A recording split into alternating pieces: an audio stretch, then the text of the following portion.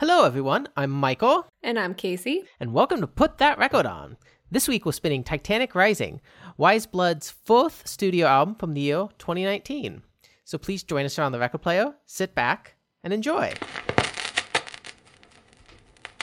Yeah, so this album, I'm in love. Yeah, I'm in love. Are you in love? I mentioned it last week.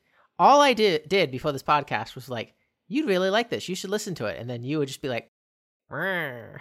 I almost want to like scroll back in the messages wherever you may have sent it, because I remember you sending it. And the only reason I know you sent it before is because Titanic Rising like triggered a little ping in my brain, like, you've read that before. Somebody said you should listen to this. I know I didn't. I don't trust them. This podcast is really just for you to actually get me to listen to the albums you recommend. Again, I'm just trying to help. I know you well enough to be like, I can figure out music you'll like. Yeah, no, this is so good. Oh my gosh. I don't have, this is such a mood, this album. Yeah, well, it's a mood. And it's a mood. And it's a mood I didn't have an album for before, if that makes sense.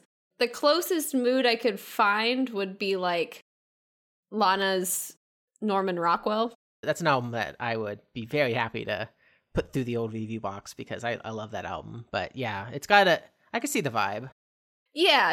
And I compare some of this to Lana's work, but at the same time, it's also very different. Mm-hmm. Oh, absolutely. Yeah, they have. Lana's always had this very California pop thing going on, which that side of Lana is not present inside of this album. No. The haunting vocals, I would say, is the only comparison I'm really finding, if that makes sense. Yeah. But anyways, we digress. We start off the show, like every show, talking about the most important part of the album, which is the cover. Ah, yes, I almost forgot, because I haven't drawn this one yet. At the time of recording, I have not yet put my own crappy cartoon spin on it. This one's gonna be a little harder than last week's. Yeah, think. Last week was nice, clean lines. I could have probably drawn last week's pretty badly. You could have. This one, absolutely not. I wouldn't even not take a stab at this. This is it's a piece of art, really. I feel like this album, when you know the Rolling Stone 1,000 albums before you die lists type things, and you scroll through and there's all these iconic covers on there, and you're like, you just see the album and you're like, yeah, I've seen that before. Yeah, I know which album that is.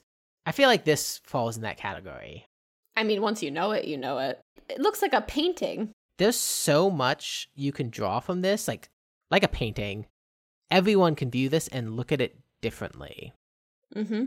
Which, I mean, is beautiful because most album covers, it's just a picture of the artist, and there's nothing you can really draw from it.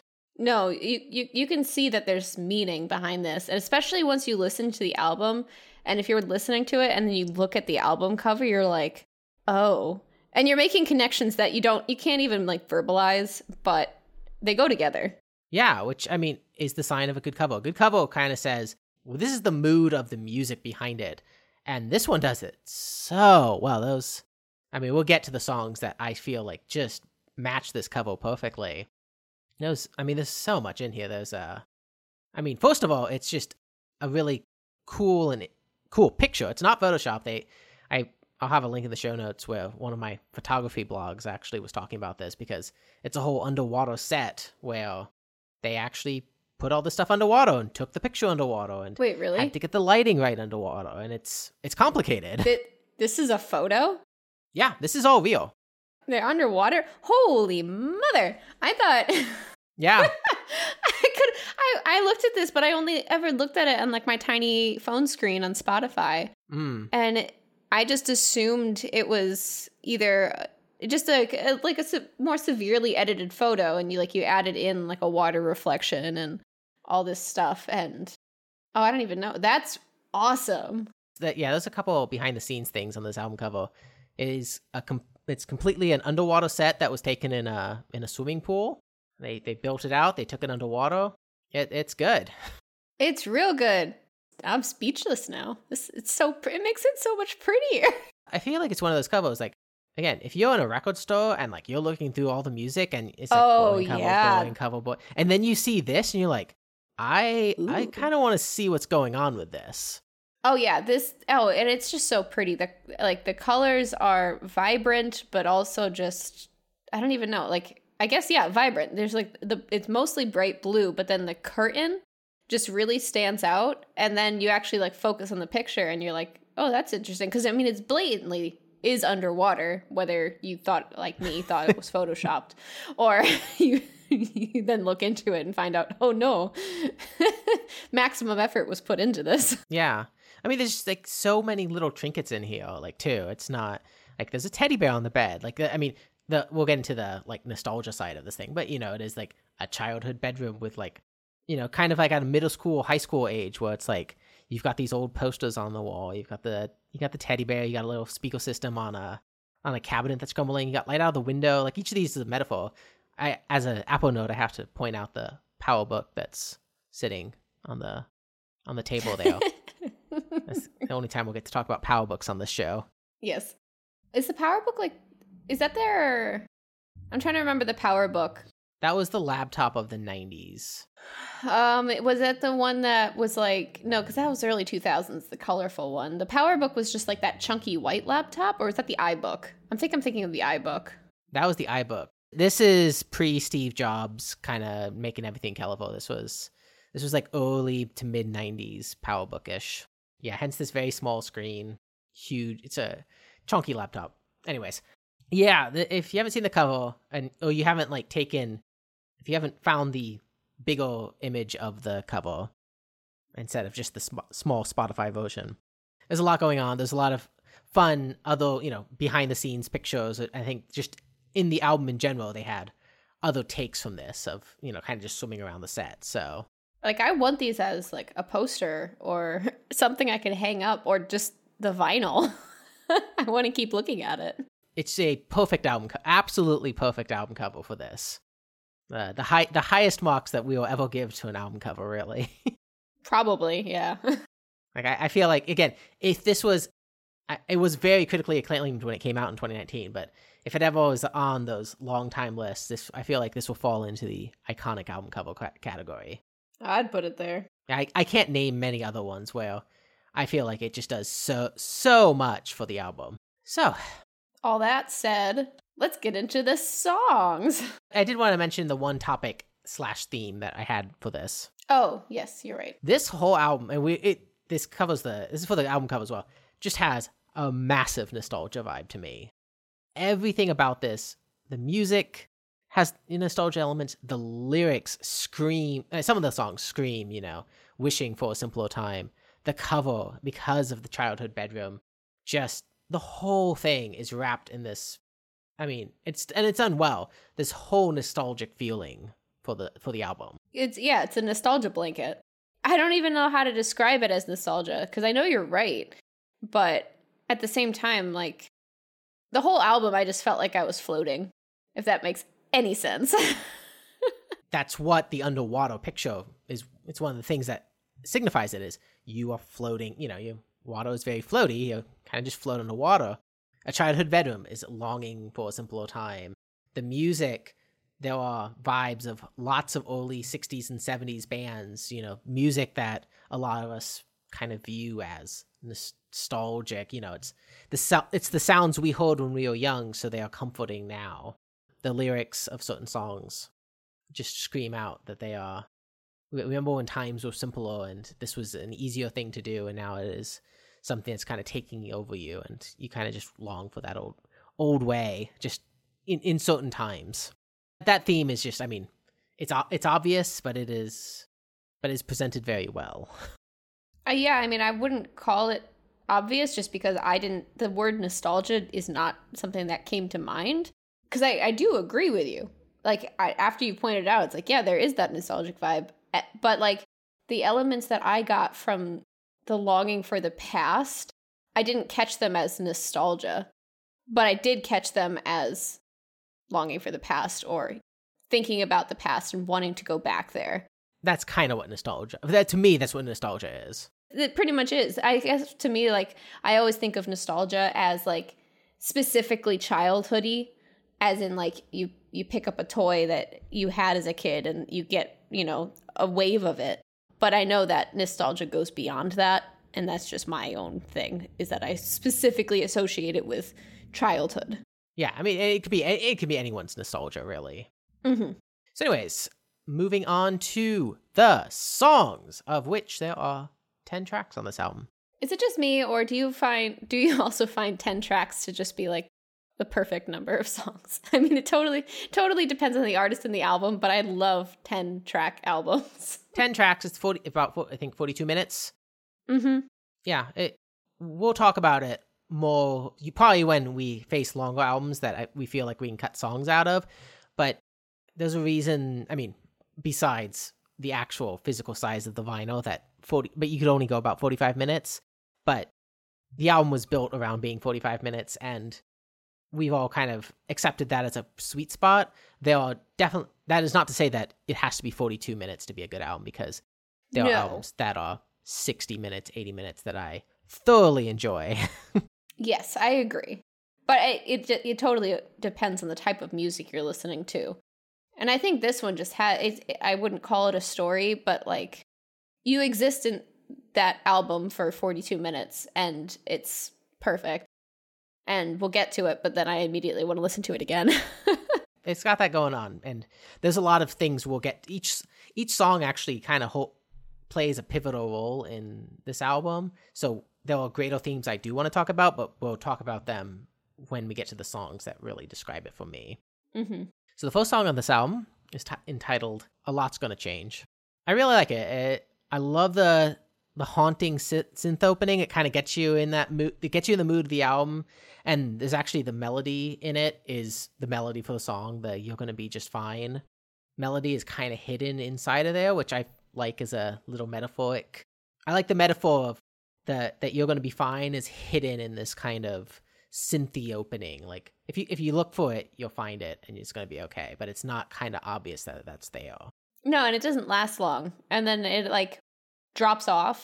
And then this like gentle piano comes in, which half of me was expecting that the piano would continue longer in that gentle sound. Like it comes in and then her vocals start. And I was like, wow, this is so pretty. Like I could stay here for a bit. But it actually doesn't. She builds on that pretty quickly and builds into like a more full band sound. I couldn't tell if it was an orchestra or if it was just band. I was listening for strings and I couldn't find them. They might have been there. This whole album, we're going to get to layers on layers on layers on layers. There's a lot of strings. There's a lot of layered strings. There's a lot of layers in general. Mm-hmm, mm-hmm. So sometimes it's there. I don't know if you caught the piano chords. The thing that stood out to me on the piano chords was it's a very spicy progression. I didn't specifically catch it. And I know that because I didn't write about it. The first thing that stood out to me with the piano was not that this is beautiful, which it is, but it is spicy. Like a lot of pop songs, and those songs on this album that fall into this, just use basic chords. One of my demises of pop music is just like, I mean, there's a time and a place for just D and E and A, and you know, you can do that. This one's spicy. I wrote down the progression. It's a C sharp major 7 to a C7 with an A sharp in the bass, which is very spicy to go from to drop from the 1 to like this weird 7th that's not really in the key. I would say that, I guess maybe I didn't call it spicy, and that's just why I called it beautiful, was because it was different. It was unique. It was not just your basic piano line. No. Yeah, and it also does. So it is C sharp major 7 to C7 with an A flat and A sharp in the bass to an E diminished, which again, E diminished is nowhere in C sharp. But the whole song is in C sharp. So E diminished to a D sharp minor 7 to an A sharp. But if you also noticed, at the end of each phrasing, the ending with the A sharp is only in that first line. The next line it ends in G sharp. The next line it does a G sharp 9 to a G sharp, and then the following line it ends in an F sharp minor. So every single time in that progression, she's lowering the last chord, which I find fascinating. Because usually in a chord progression, you loop it. Most pop songs, you loop it. Yes. Or if you're doing a descent, you do a descent kind of obviously somewhere, or just as a little line. You don't usually change one chord in your progression and just lower it by a step each time, right? So next time you're listening to it, I want to pay attention to those ending chords. I mean, the idea of, so I listened to this song and this immediately had that floating, drifting in the universe feel. I think it's interesting that she does drop the piano at the end each time, because it's like, this song is a lot about the past, so it's just like you're falling back into it. Yeah. Just right at the beginning, right off the jump. And something I want to ask, I mean, you're paying so much attention to you looked up the piano chords themselves. I found the piano that she jumps back into at the end, because the end of the song is quite different to me from the rest of it. It sounds very different. And maybe it's all the same, but it's just quite a different sound. I don't know if you noticed how it ends. Yeah, that's a much brighter piano. Oh, it's either brighter or like tuned a little sharp. It could be tuned a little sharp, but that does definitely sound. It is different than the start of it. I'll give you that. Yes. That was what I noticed from it. Is because it like comes back, the sound drops off, and then she comes in with this. And I guess this is the time to mention that her name is Natalie. I kept calling her she throughout all of my notes, and I was like, what's her name? So Natalie. And yeah, I just noticed that. It just had a different feel to it. One of the things that is very present, and I didn't note it on this song, but now that you mention it, it applies here too. She's very good with outros. Oh yeah, every song had a different way of ending and a unique one. So it's like, normally I'm someone who's listening for the transition, or because I'm curious, I'm like, how are you tying these together? Is it just going to like end and then you get a new song? Or are you going to have a transition that makes the whole album one song? Or what she does, it was just so unique, is she actually, I think, just puts a lot of thought into how she wraps up a song. Yeah, and it's not the normal, like, just add more instruments, have a grand finale ending. It is, we're going to switch up we're actually going to give you something you haven't heard in this entire song. Mm-hmm. Which is fascinating and really nice. Like, but it's hard to do. Like, yes, you have to actually put a lot of effort and thought into, well, if I just told everyone over the last 4 minutes how the song's supposed to go, how am I supposed to switch it all up and you're not like, is this part of this song? Just to kind of lead into the next song, I mean, you mentioned that the end is a brighter sound. One of my notes for Andromeda, getting into that song, was that it has brighter notes, like a brighter sound to it. And it wasn't what I was expecting, because the last song was so a little floating through the universe type, but not in a bright way, in like you're just drifting kind of way. And now you come in and there are happier sounds. I wouldn't call it a happy sounding song, but you kind of expect it to continue in that, and then all of a sudden it has these bright notes at the tops of lines. There's a lot of happy sounds on this album that I would not describe any song on this album as like explicitly happy. No. There are a lot of emotions in this album. Yeah. No lack of emotions. No. So I didn't have a vibe for did you have a vibe for the first song? I don't have vibes for every song. I have vibes when I feel a vibe. I actually didn't have vibes for every song, and I think it's because I felt similarly throughout most of the album.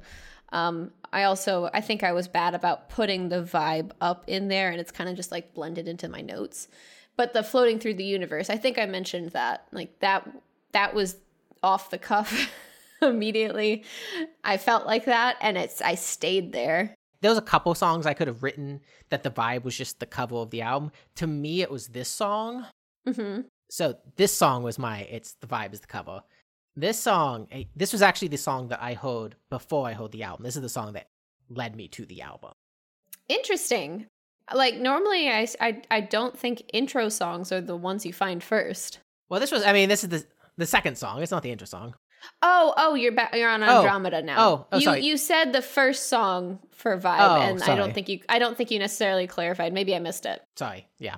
So Andromeda, much more common to have the second song. We've moved on to Andromeda. Yes. We are now officially on Andromeda. Yeah, this was the song I heard out of context. Gotcha. That makes more sense. And was like, I'm going to go check this album out. Need to listen to more of that. Now, I'm curious, is Andromeda a star? Galaxy. It's a galaxy. Thank you. I could not remember. It is the nearest galaxy to the Milky Way. Thank you. I was like, I know this is something to do with outer space, which I just thought was interesting because my vibe for the first song was floating through the universe, and the next song is entitled Andromeda. Then you get to the universe. You floated a long way. A long way away. This song is so dreamy. All I could write is it is dreamy. This is the first just layer after the chorus, definitely. So many layers, and each layer just kind of shows up effortlessly. None of them like feel forced. They just like each one like comes in.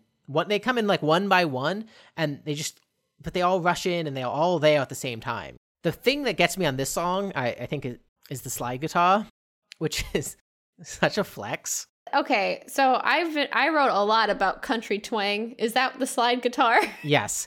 A slide guitar is usually used, country uses it the most. Yeah.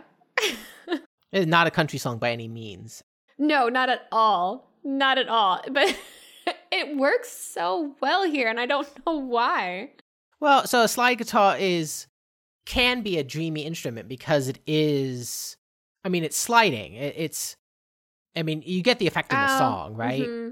Like you don't have these harsh stops and starts. It is, you're sliding from one note to another. And so you get the whole transition in, when you switch sides, and that hence you're floating, it gives this dreamy feel to the song. That makes a lot of sense. Cause my first thought, I was immediately country twang. And I literally wrote, this song isn't country at all.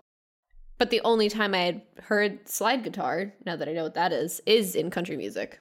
This is where my first Lana comparison came in, and it was simply because I think it's in the chorus, Natalie sings Stop Calling, and how she sings Stop Calling and what the music is doing is exactly like Lana singing Blue Velvet.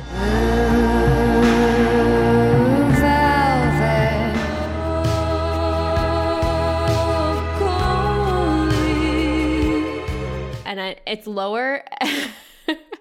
I don't remember how Stop Calling sounds in it. I think it's a little higher. It is higher.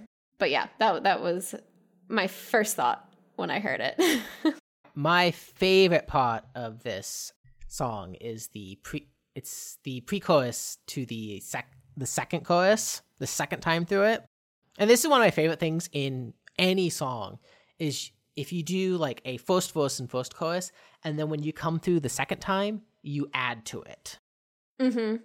Oh, I love that. Because, it's just a neat way to build the song without just simply like building the volume, if that makes sense. Yeah. Or, like building the power.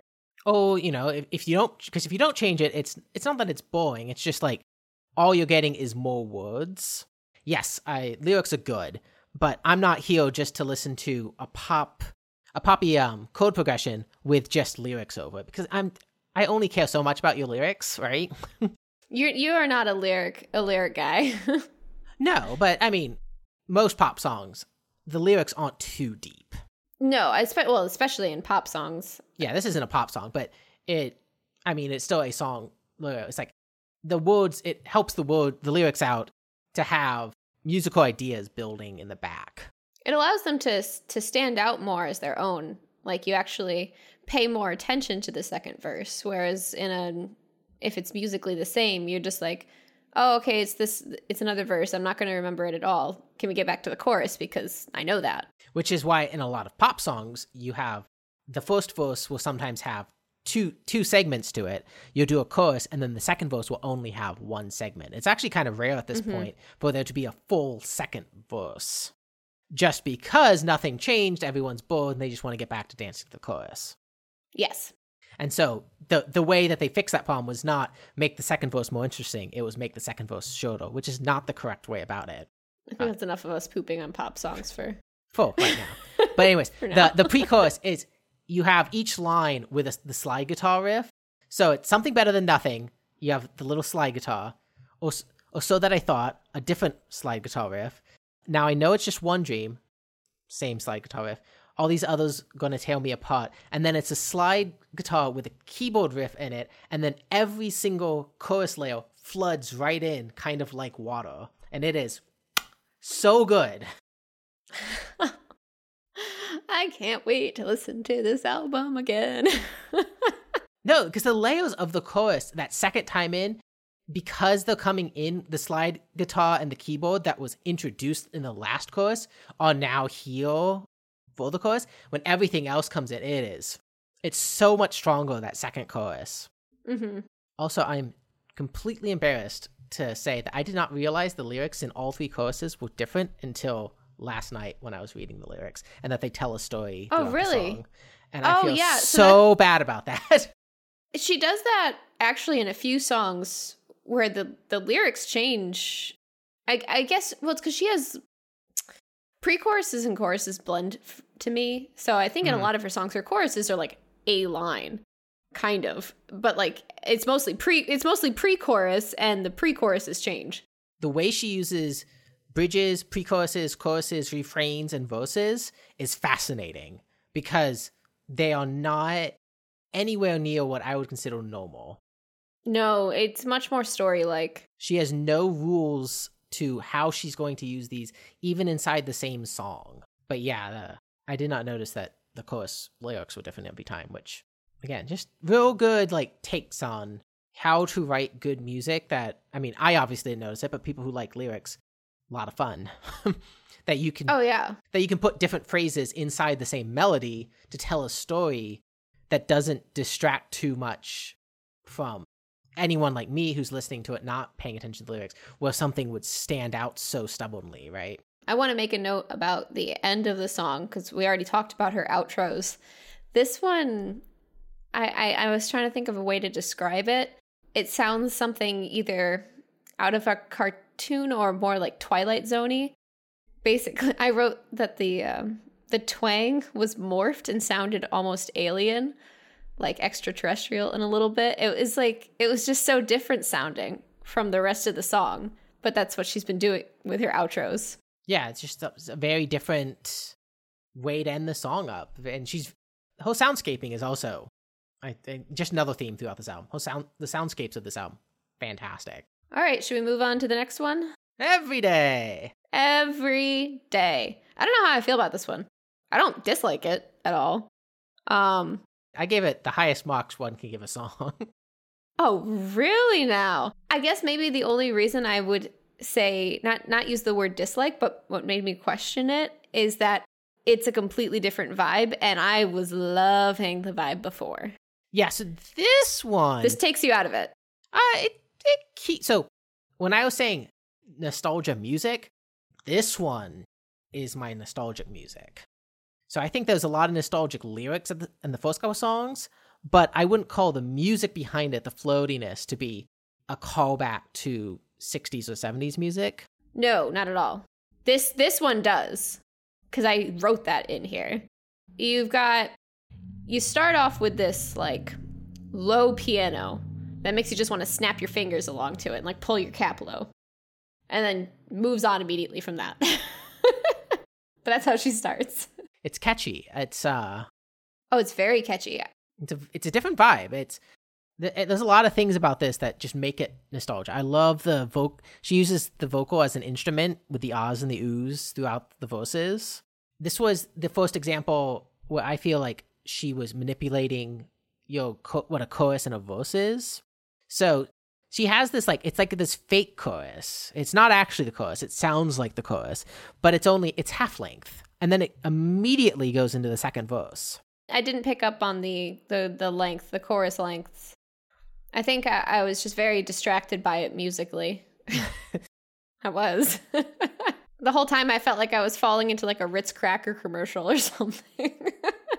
She does it gets me every time. And then again, I might be falling down, sailing off. So she goes right to the sailing off on my ships to nowhere, which is the second verse. Mm-hmm.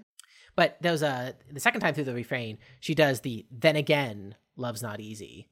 And when she sings that in the second refrain, bridge or whatever you want to call it, then she goes into the chorus. And she only goes into the chorus when she has that line. But the refrain, the bridge, whatever we're calling it today, the bridge shows up multiple times in the song. Even in the third verse, she does the "You never let it show. The other night I was at a party." So even in the third verse, she does one line out of this pre-chorus. And the music is the same as the pre-chorus. Everything's the same, the melody, the music. But she dives into it for different lengths of time, depending on how she wants to tell the story. It's a very cool way to have almost a musical motif of the song. But she inserts it so effortlessly to be able to make it sound correct. I mean, I didn't notice at all. Yeah, you might want to go back and listen for this.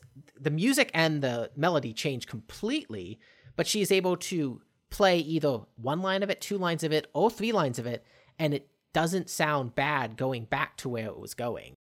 Well, I think that's kind of like me not noticing it. It's like it didn't feel weird. It just worked. Whatever like she's doing, it all worked together. Yeah, no, it works perfectly, but it is just fascinating how she uses it. I don't know what I'm like mad at my notes here for this one because one of my bullets is just the bridge. The bridge. Like, okay. Well, what is the bridge? All I wrote was the bridge. I mean, I wrote it because I liked it. I know that, like, but I think When you say bridge, do you mean the bridge? Do you mean the chorus?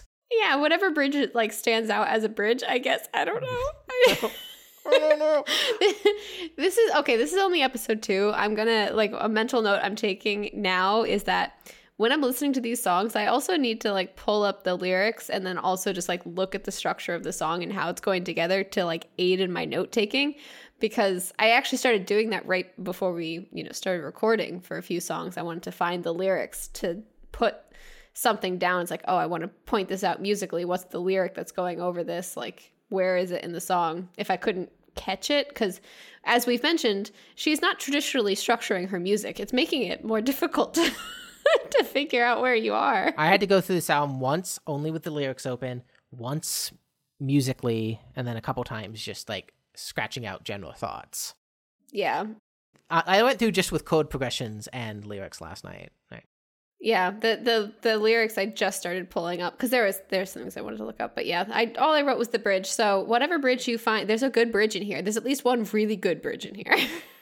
I think the bridge you're talking about is actually the chorus. I called what War of the Bridges choruses because of how they kind of came up, but when you listen to it the other way, because the way it shows up in the third verse, that's not the chorus.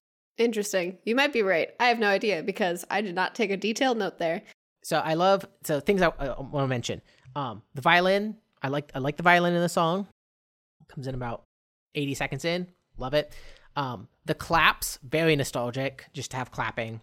And the chorus, 100% Beach Boy vibe. It is actually a Beach Boys chorus. It has to be.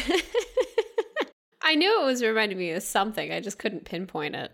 Because, I mean, it was the Beach Boys that really kind of started that whole da-da-da-da with vocals. Oh, my God. Yes. Okay. That stood out to me as music I had heard before, like something classic, but I could not put my finger on it. I couldn't. I was like, is this the Beatles? I couldn't. That one's the Beach Boys. Yeah, but it just adds to this nostalgic where there's the Beach Boys, there's the violin, there's the clapping, there's the vocals, and then the ending guitar, the outro again, is different, but the ending guitar loop is right out of the late 60s as well. I could be very wrong. I compared that to Queen in my head. My head was like, that's Queen. Queen used it too, but late 60s, early 70s, that style of music. But that's what this whole nostalgic song, I feel, is doing, is it's just grabbing all these musical elements of what a lot of us listened to as kids and building a different song out of it. Yeah, this song stands by itself on the album. Yeah, I don't dislike it. I'm just upset because I want to be back in, floaty universe land, and this is not. As a musical person, I love how this song presents itself musically. I like the floaty dreamy land too, but I also, with any album, you don't want the album to be single note play. No, and I think this is really good. I think this is really good where it is too, and I'm glad this was the only one like that. This song, more of this style wouldn't work, but I think that when you're looking at the album as this whole nostalgia trip, this song fits right in. Yeah, it goes to an overarching theme of the album, which is, you're not, the next song really dives into it, which is just like, you're not feeling like yourself, right? This whole like almost depressing feeling. But inside of those episodes, you definitely have days where everything's okay and like more cheery, right? And so I feel like in the album, it is nice to have that song to represent that section of it. Yes, and if you're going to call any song on this album happy or cheery, it is this one. I don't actually remember exactly how this one outros, but I think it ends with it does end with that classic 60s, 70s guitar and instrument type thing that's going on, right? Guitar instrument, and also different lyrics with a different melody. It's the lay down my guy for a short time, heart cannot see with a melody behind it. It's a completely different melody for the outro. Fascinating. Quite fascinating. If only I could sing. That would help me out a lot. That's what you inserting little clips are for. That's true. I could just be like, and then play the actual over it. Yeah, just directly compare yourself. Yes. No, overwrite myself. Yeah, exactly. So, fourth song. It's called Something to Believe. What's funny is I meant to make a note of it before, and I meant to make it right in the opening track of who Natalie reminds me of vocally. And it's not in every track. Specifically in the first one, I felt like she's a mix of Sarah Bareilles and Joni Mitchell. And the reason I'm actually want to point it out is I wrote, back to Joni Mitchell. And I think that she's got this her voice can be quite deep. And something that I get from Joni Mitchell album, other than a good cry. We have one. It's just such a beautiful, deep sounding voice, and I don't actually know how to describe it other than that. Yeah, this is another one of those like layers. The way that the pre-chorus builds into the chorus is so good in this song. Oh yeah, it's so nice. And I don't actually remember the pre-chorus, but once again, she has like a drop off where it just goes quiet and then comes in with the something to believe line. And I felt like that line specifically, you are just like out under the stars. It's just kind of peaceful and floaty. But like that's not the feeling. You don't get that until the something to believe line comes in. Yeah, well, so the pre-chorus line is the living on the fault line. And then that goes right into the chorus. The line of the waters don't really go by me hits so hard. That line is delivered so well. I know it was delivered well because I remember that line. Don't really go by me. Oh yeah, that's super Joni Mitchell sound. Yeah. That specifically. And the way the bridge just is, it's more upbeat, like because the chorus comes in and it's like there's something to believe, and then the bridge comes in and it's like didn't always do it right, might have left the heat on high, but it's a little bit more poppier, a little bit more, again, just kind of ragtimey, not fun lyrics, but the music is compared to the way the chorus is, like it's got the slide and the arpeggiating guitars. It has the slide is back. Yep. But yeah, it's a kind of a mix of the everyday poppiness and then the Andromeda slide guitar. It's a little mix of the first two songs, which is, it's a mix of the first three songs, really. They're all kind of here. Which is really neat that it still ties in like that. The only other thing I have in the song, other than I really like it, I liked the ending chord progression, which I don't know if you caught that either, but I come chiming in with chord progressions. Let's just hope some music nerds listen to this. It's just a 4-3-2-1, but usually you don't chord progress that way. But she did. I liked it. But she did that. Well, usually you descend notes, right? You just go 4 notes in a row. You rarely do the 4 chords down like that. So, you have anything else on the song? No, I don't. I liked it. 5th song. I actually wanted to highlight the 5th song, Titanic Rising. In terms of the structure of this album, there's 2 parts of this album. There's really 2 full song albums on this. Yep. That was a note I was going to make at the end of the album. It applies to that song as well. Everything that applies to Titanic Rising will apply at the end too, which is just a beautiful transition from one section of an album to another section of the album. And none of the songs that we're going to talk about after this, and none of the songs before this, could be swapped. Nope. They are completely different vibes. They are completely different moods. But the way Titanic Rising draws you to the next section, which is, I mean, it's very nature documentary, underwater. You can almost feels like you're swimming from like one mood to another, or you weren't in the water and now you are. Some mixture of that. There's a nautical guitar in here, very much, that reminded me of Echoes a lot. Okay. I don't know if you hold right at the end of the song, there's this, do you know the song Echoes by Pink Floyd? Don't put me on blast right now. No, I know that it's a Pink Floyd song, but I'm not picturing it in my ear holes. Okay. Anyways, it's got this very distinct guitar tone, which I would call a nautical guitar, where it's just this weird sounding, high pitched thing. I was distracted by the beginning of the song, so I don't know if I ever fully appreciated what it turns into. But the first half of the song, so the first like 50 seconds, you could just sing the opening to Cosmic Love by Florence and the Machine over it. Straight up. It was unaware. Oh, yeah. The "a falling star" line, like, just because the song starts, I immediately just started singing it out loud the first time I listened to this song. There's no words here. There's nothing. There's no words. And then there's me singing other lyrics. Get out of here with those. I'm sorry. It's what happens in my brain. I don't try to stop it. What happens in the brain stays in the brain. Which is upsetting because this is an instrumental song, and because it triggered a song that has lyrics, I now put those lyrics into it. Okay, get those out of here. That's just the problem with my little broken brain. Get those out of here. At least Cosmic Love is a good song. I think it's Cosmic Love. I actually didn't look that up. I'm like, oh boy, I'm just pretty sure that's what it is. Wherever Florence sings "A Falling Star," okay, that's the song.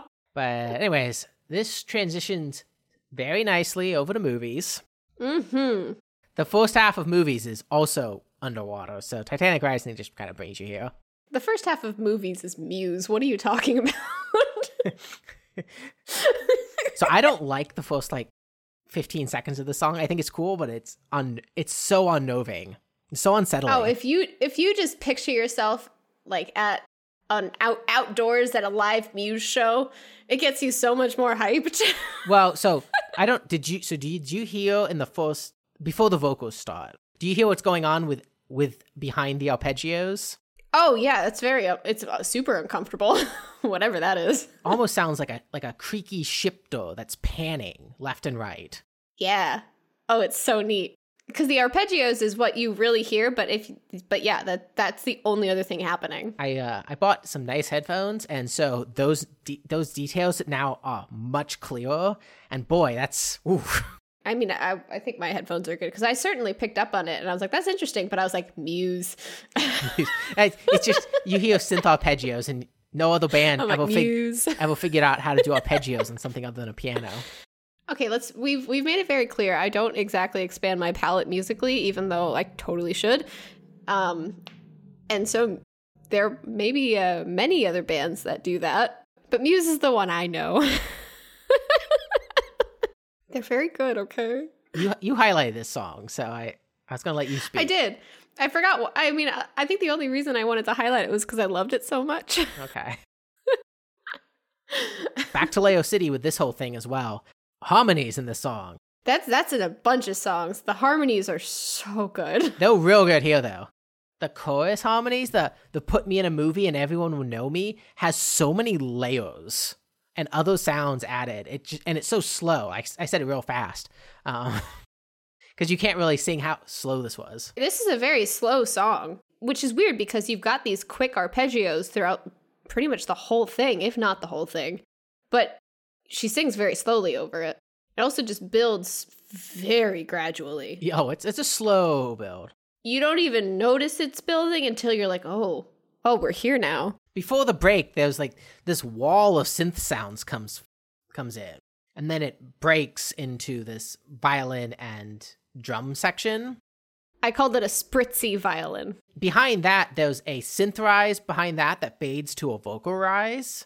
There's this vocal behind it that just, there's so much energy, so many, and there's layers on layers, like. Mm-hmm. Oh, there's so much happening. Listen to this song 15 times and you can listen to a different section of music in here. There's a lot going on. Oh, yeah.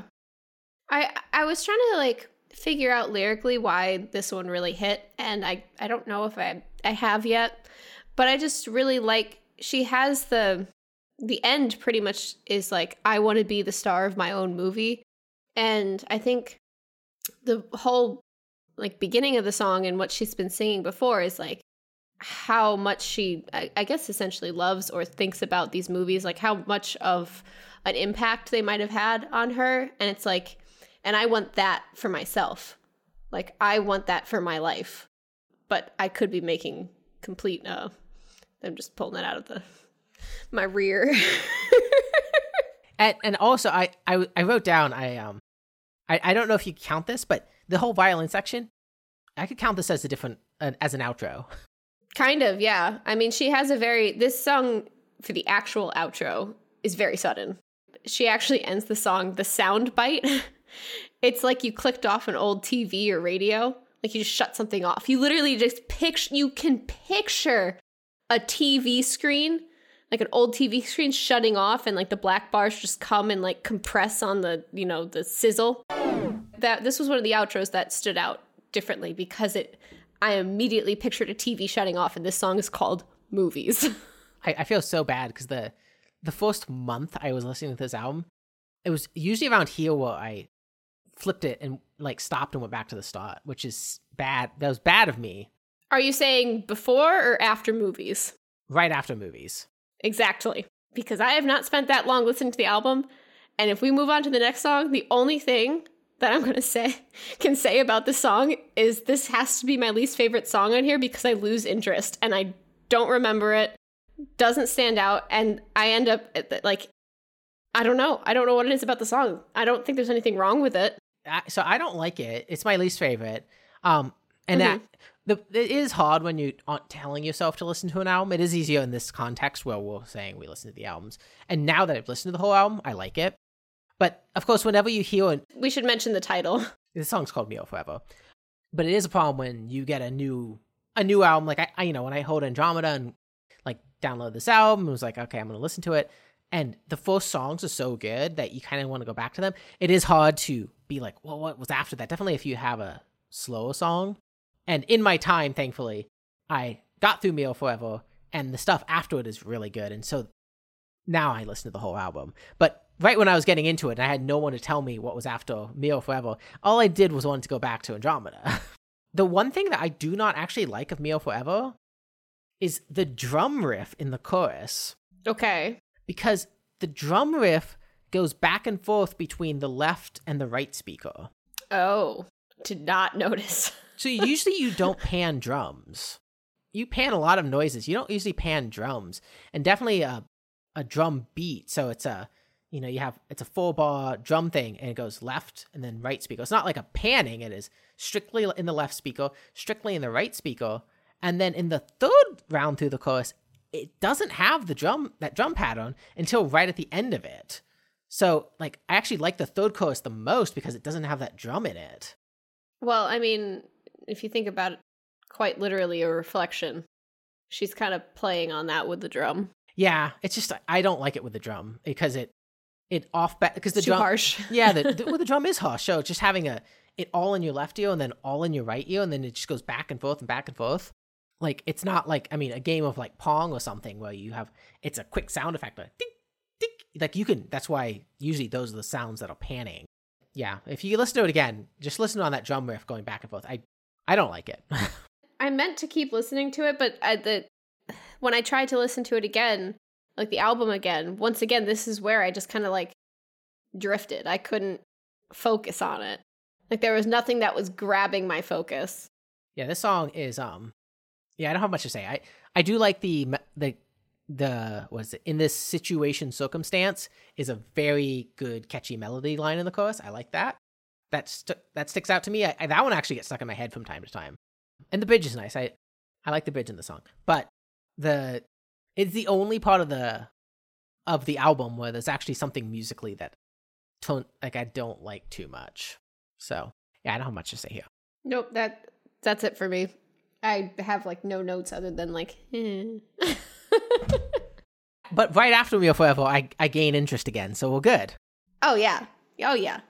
So I like this one. I'm thoroughly convinced, and you cannot convince me otherwise, that this has to be an unreleased Joni song. I have no other answers for this. I did not notice. I haven't listened, I have been meaning to. It's on my to-do list. I need to go through Joni's discography because I haven't. Mm-mm. My entire Joni discography is Coat and Spark and Hajira. And I know she has very different albums. Every of her albums was different. But to me, that's what this sounded like. Yeah, I don't even know what it sounds like to me, and I'm struggling to remember it. This whole thing's a folk song. Yeah, I said I really like the chorus, specifically when she sings "It's a Wild Time." I wish I had put a note into why I really liked the chorus. I need to just get more detailed. I think I mean to I take initial notes, initial reactions that I mean to go fill them out, but then I look at them, I'm like, oh, I have notes on this song, and then what am I doing with these?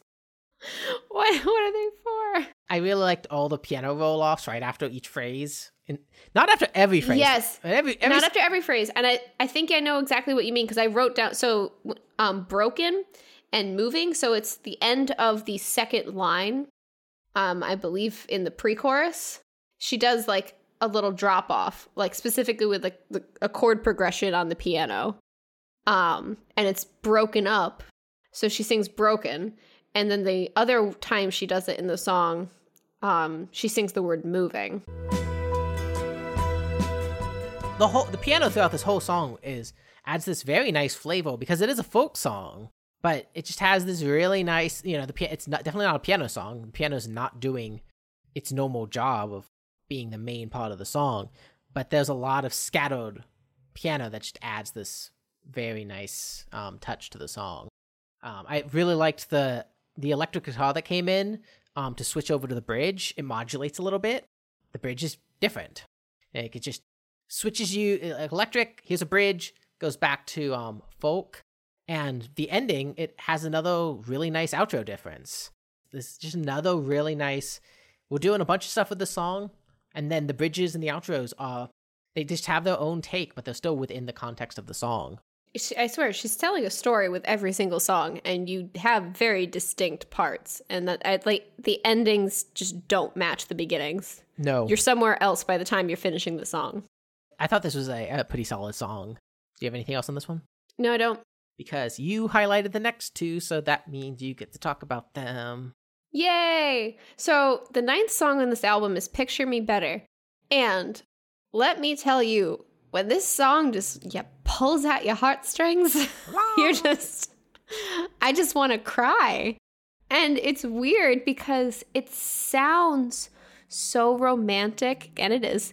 And your first thought, if you're not listening to the lyrics, is, I could see this being a wedding song. Because it just there's so much love in it. I said almost has a Disney feel. Yes. But you listen to this lyrically, it is all about lost love and past love and remembering. And it's just when you're hearing it and you just immediately like think about these, you would think about someone in your life that used to be there that you loved so much, but you don't have them anymore for one reason or another. And this whole Picture Me Better, it's like it could have ended poorly, like things might have not worked out, but you're still reminiscing about the past with them. And now it's like, look how far I've come, look how far you've come, like we're, that type of thing. And it's like, if we were still together, how would we be, type of thing. So it's very sad.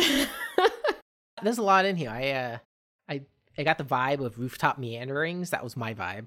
That's a very different vibe, but... Oh, very. I mean, my vibe is imagining a slow dance on a dance floor, but you're crying at the same time. That's your vibe. I don't listen to lyrics, so...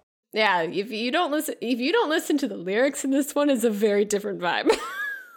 Please, no one make this your wedding song. To me, the pre-chorus line, the "You've got it all in spades," is so calming, and probably my favorite, possibly my favorite hook on the album. I love that line.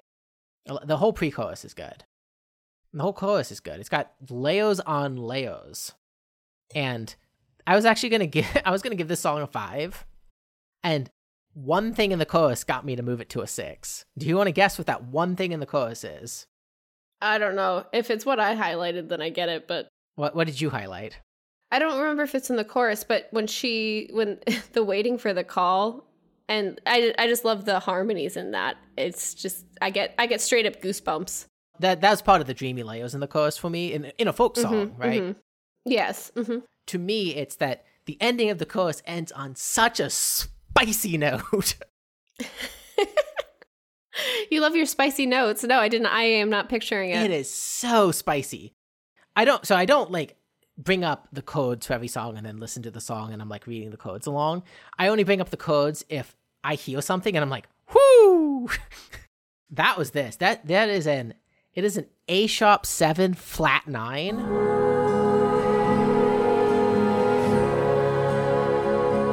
It's spicy when it sounds that complicated. No, when it's a flat 9. Music theory is not something I took nor studied, and I know none of it. So a flat 9 is the ninth key in the scale. So of course the 8th is the same note over again, right? So 8th is A sharp. The 9 is a C, but a flat 9 is a B. So you're playing the A sharp and the B. So that is. Oh. Hello. Yeah, it's like you don't play those two notes at the same time. No, not normally. Not normally. And you're playing the 7th along with it. So it's not even like distant. It is like you're playing this whole thing. And then that actually resolves into a C sharp with a G sharp in the bass. So it's this weird, it's not in the key of the song. And it is. The A sharp 7 flat 9 is so spicy. So when you're listening to the end of the chorus, that is my favorite. It just sounds so good, but so I mean, your A sharp and your B are going to rub against each other, like musically, and you can hear it completely in the lyrics. Oh, in the harmony, how she's singing it. And so I was like, you're getting 1 point up just because each time that comes in the chorus, it's so spicy. I'll have to listen to that more for sure. Like, I guess because I'm not listening to it in the same context of like the key where it is so much, which is weird. I feel like I would, but like I don't know it. And I think that I appreciate it because it sounds really cool. But that is not something that I am like focusing in on. I think I was just very distracted by the lyrics in this one and how it just like, I thought it was going to be this romantic like love song, but it is, but it's very different. It's this spicy. Yeah, I couldn't hear that. It's spicy because I mean you're playing like the like that. You think I can hear that, but I can't. I just want to play music. I don't know why you can't hear that. Your mic is just too good. It only picks up vocals that are, within a 3-inch radius. Tone the mic on. It's so spicy. This song I really wanted to play on a turntable. I wanted the scratchy turntable sound to listen to this. It had an old-timey feel to me. I'm still in the Disney strings. I don't listen to lyrics, so hello. Okay, it's a good thing we don't listen to the same thing, so this would be a very one-note podcast. No, this is an A Sharp 7 flat 9 podcast. This is why I need to actually take notes with the lyrics, because I am listening to them. Because it will completely change a song for me and how I feel about it. But I think that's all the notes that I had. Same. Picture Me Better. I just wanted to talk about the spice. You just want to talk about the spice, the paprika of this song. It's so spicy. What was it? A sharp 7 flat 9. Okay, I was right. I was getting there. All right. So moving on, I wanted to highlight the last song, and I think it was for similar reasons that you wanted to highlight Titanic Rising. The 10th and last song on this album is called Nearer to Thee. And like Titanic Rising, it's completely instrumental and it's very short. And it comes in all strings, and it's playing the same tune that opens the album. Yep. That melody's still there. Yep. The melody comes right back. Because it's calling right back to the beginning, it kind of makes me want to listen to it over. And I adore when melody licks are sprinkled into multiple places in an album, or in some artists' cases, multiple places in multiple albums. Some motifs. I love some motifs. Some motifs. I love me some musical motifs, and that's what this one does. And it's very short, and the way she ends it is like, it's such an interesting chord to end an album on, because it is not a resolving chord. The sound just kind of like you getting somewhere. It's like you're mid-sentence. Yeah, I don't know. And that's it. I don't know if you... So I noticed the same things. That's exactly what I wrote, so I'm not going to repeat it. But to me, I did the thing where I just did play next on the album while it was in the 10th song, just so that it keeps going. Just goes back to one. And I think it does do a better job in that sense, because you're mid-sentence, so going mid-sentence to the first song of the album, it works there. Oh, yeah. And especially because it's the same tune, or the same tunes are right there. They just go right together. You can play this album in a loop. The first time I listened to this album, I had it set on Spotify without meaning to, but like just play in order. And then it started the album right back over again. And I didn't even notice. I was like, wait, I have heard this before. Oh, it started the album over. And I like stuff like that. I liked, Dream Theater did this, but they had every album end, and then the next song on the next album would start from where the last song of the last album ended. Oh, that's so cool. I love that. The same album too. That works just as well. Yeah.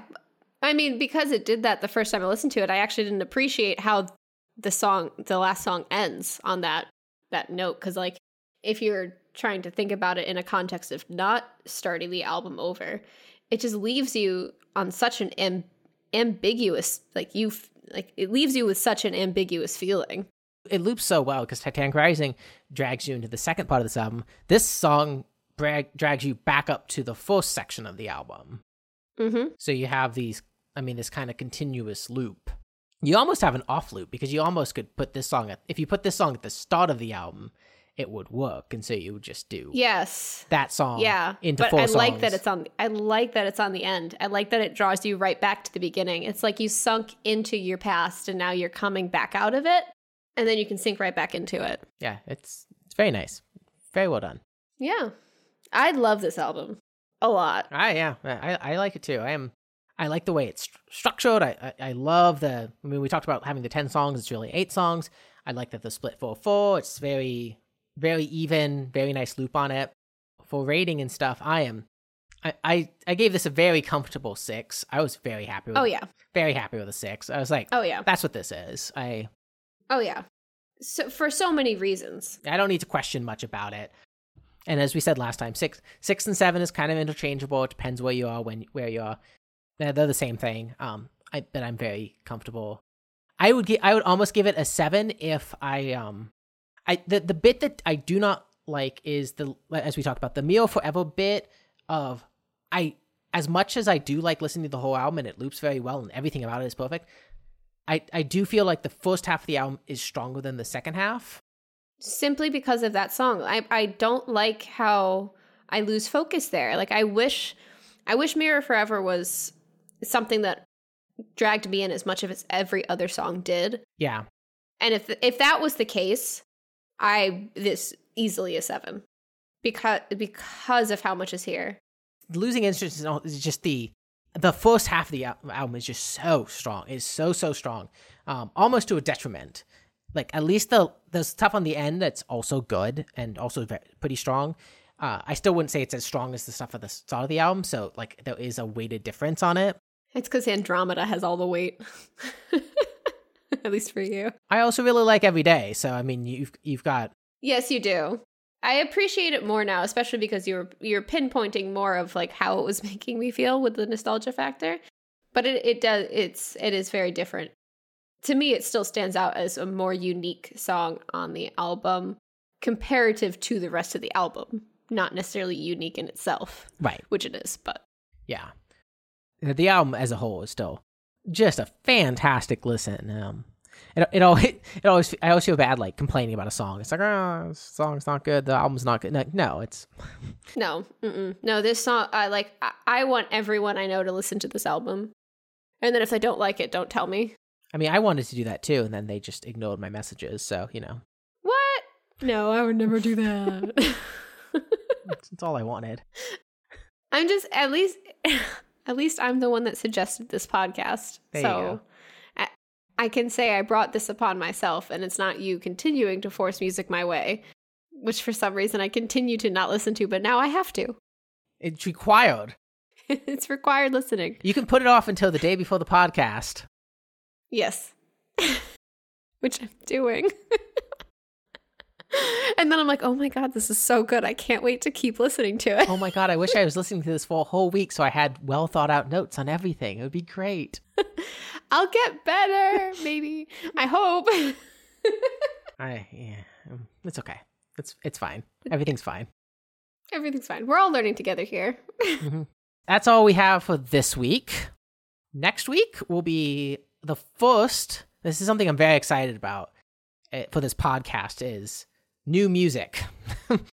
So we record behind the curtain here. We record on Wednesdays. New music comes out on Fridays. So I'm very excited to actually have new music coming out that we decide to listen to. So these will be albums that, of course, neither of us have heard. They will be brand new. It will give us both a reason to listen to brand new albums, which is so easy to kind of just put off or not look for. Mm-hmm. It's a classic of mine to be like, oh, they released something new in 2020.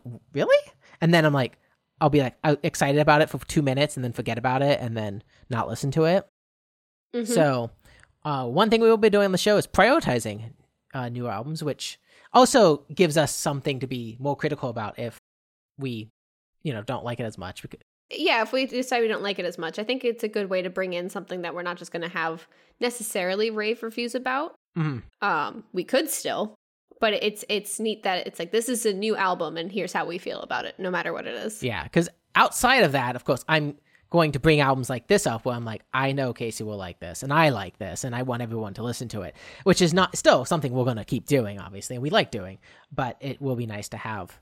This would be basically the only way for us to have something new for both of us, because for the most part, one of us has to bring an album to the table. And it'll mostly be Michael, because I'm terrible about bringing new music to the table. You're bad at just bringing music to the table. Yes. So anyways, next week, we'll be checking out Steven Wilson's brand new album, The Future Bites, which, of course, by the time you hear this, it will be out already. It comes out in 2 days. I'm very excited about it. It was supposed to come out last year, but there was a pandemic going on. There still is a pandemic going on, but, this new music. Very, very excited about that. And it will not be the last time a Steven Wilson record is reviewed on this show if I had it my way. Oh, no. Steven Wilson is a name that I know well because Michael mentions it a lot. I can't. It's very rare for one artist to have such a commanding spot in all my like top 10 albums list. So it's exciting for me because, you know, it's not like something where it's like the Beatles where you're like, well, it's like, I really love the Beatles. It's like, you aren't getting any new Beatles records. So for me, it's like, here's an artist. Really? Yeah, I know. It's like, here's an artist that you hold. I mean, you probably like more stuff from this artist than the Beatles. So for new music to still be coming out with it is always exciting. Yeah, I look forward to listening to it. I think it's neat that we're both going to be going into this not having heard it. I mean, you definitely have a much stronger background in what Steven Wilson already produced. And I know I've listened to him because I remember listening to one of the albums he sent over. This was one I didn't ignore. Well, there was a time back when we had another podcast where we did where we did album of the week, but we didn't review the album as much. It was more of a excuse to have like 5 minutes on the show, and sometimes people listen to the album. Yes, and this was one of the ones I did listen to. I was wondering why, and it's because it was part of a podcast, so it was required listening, even though, yes, much shorter. This podcast is a spin-off of that tiny segment. Now you have to listen to the album more than once. Yes, more than once, and take detailed notes, which I did do. I did do for one very specific album. We're not reviewing that one now. No, that's later. So sad.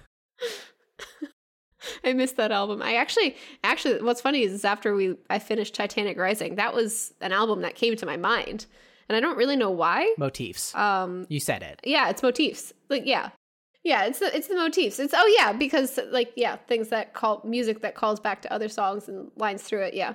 Yep. So, I know. Makes complete sense. So, well, that's all we have for you. Thanks for listening. If you enjoyed the show, please leave us a rating in Apple Podcasts or wherever you get your podcasts. We do appreciate it. Talk to you next week, and we'll catch you on the B-side.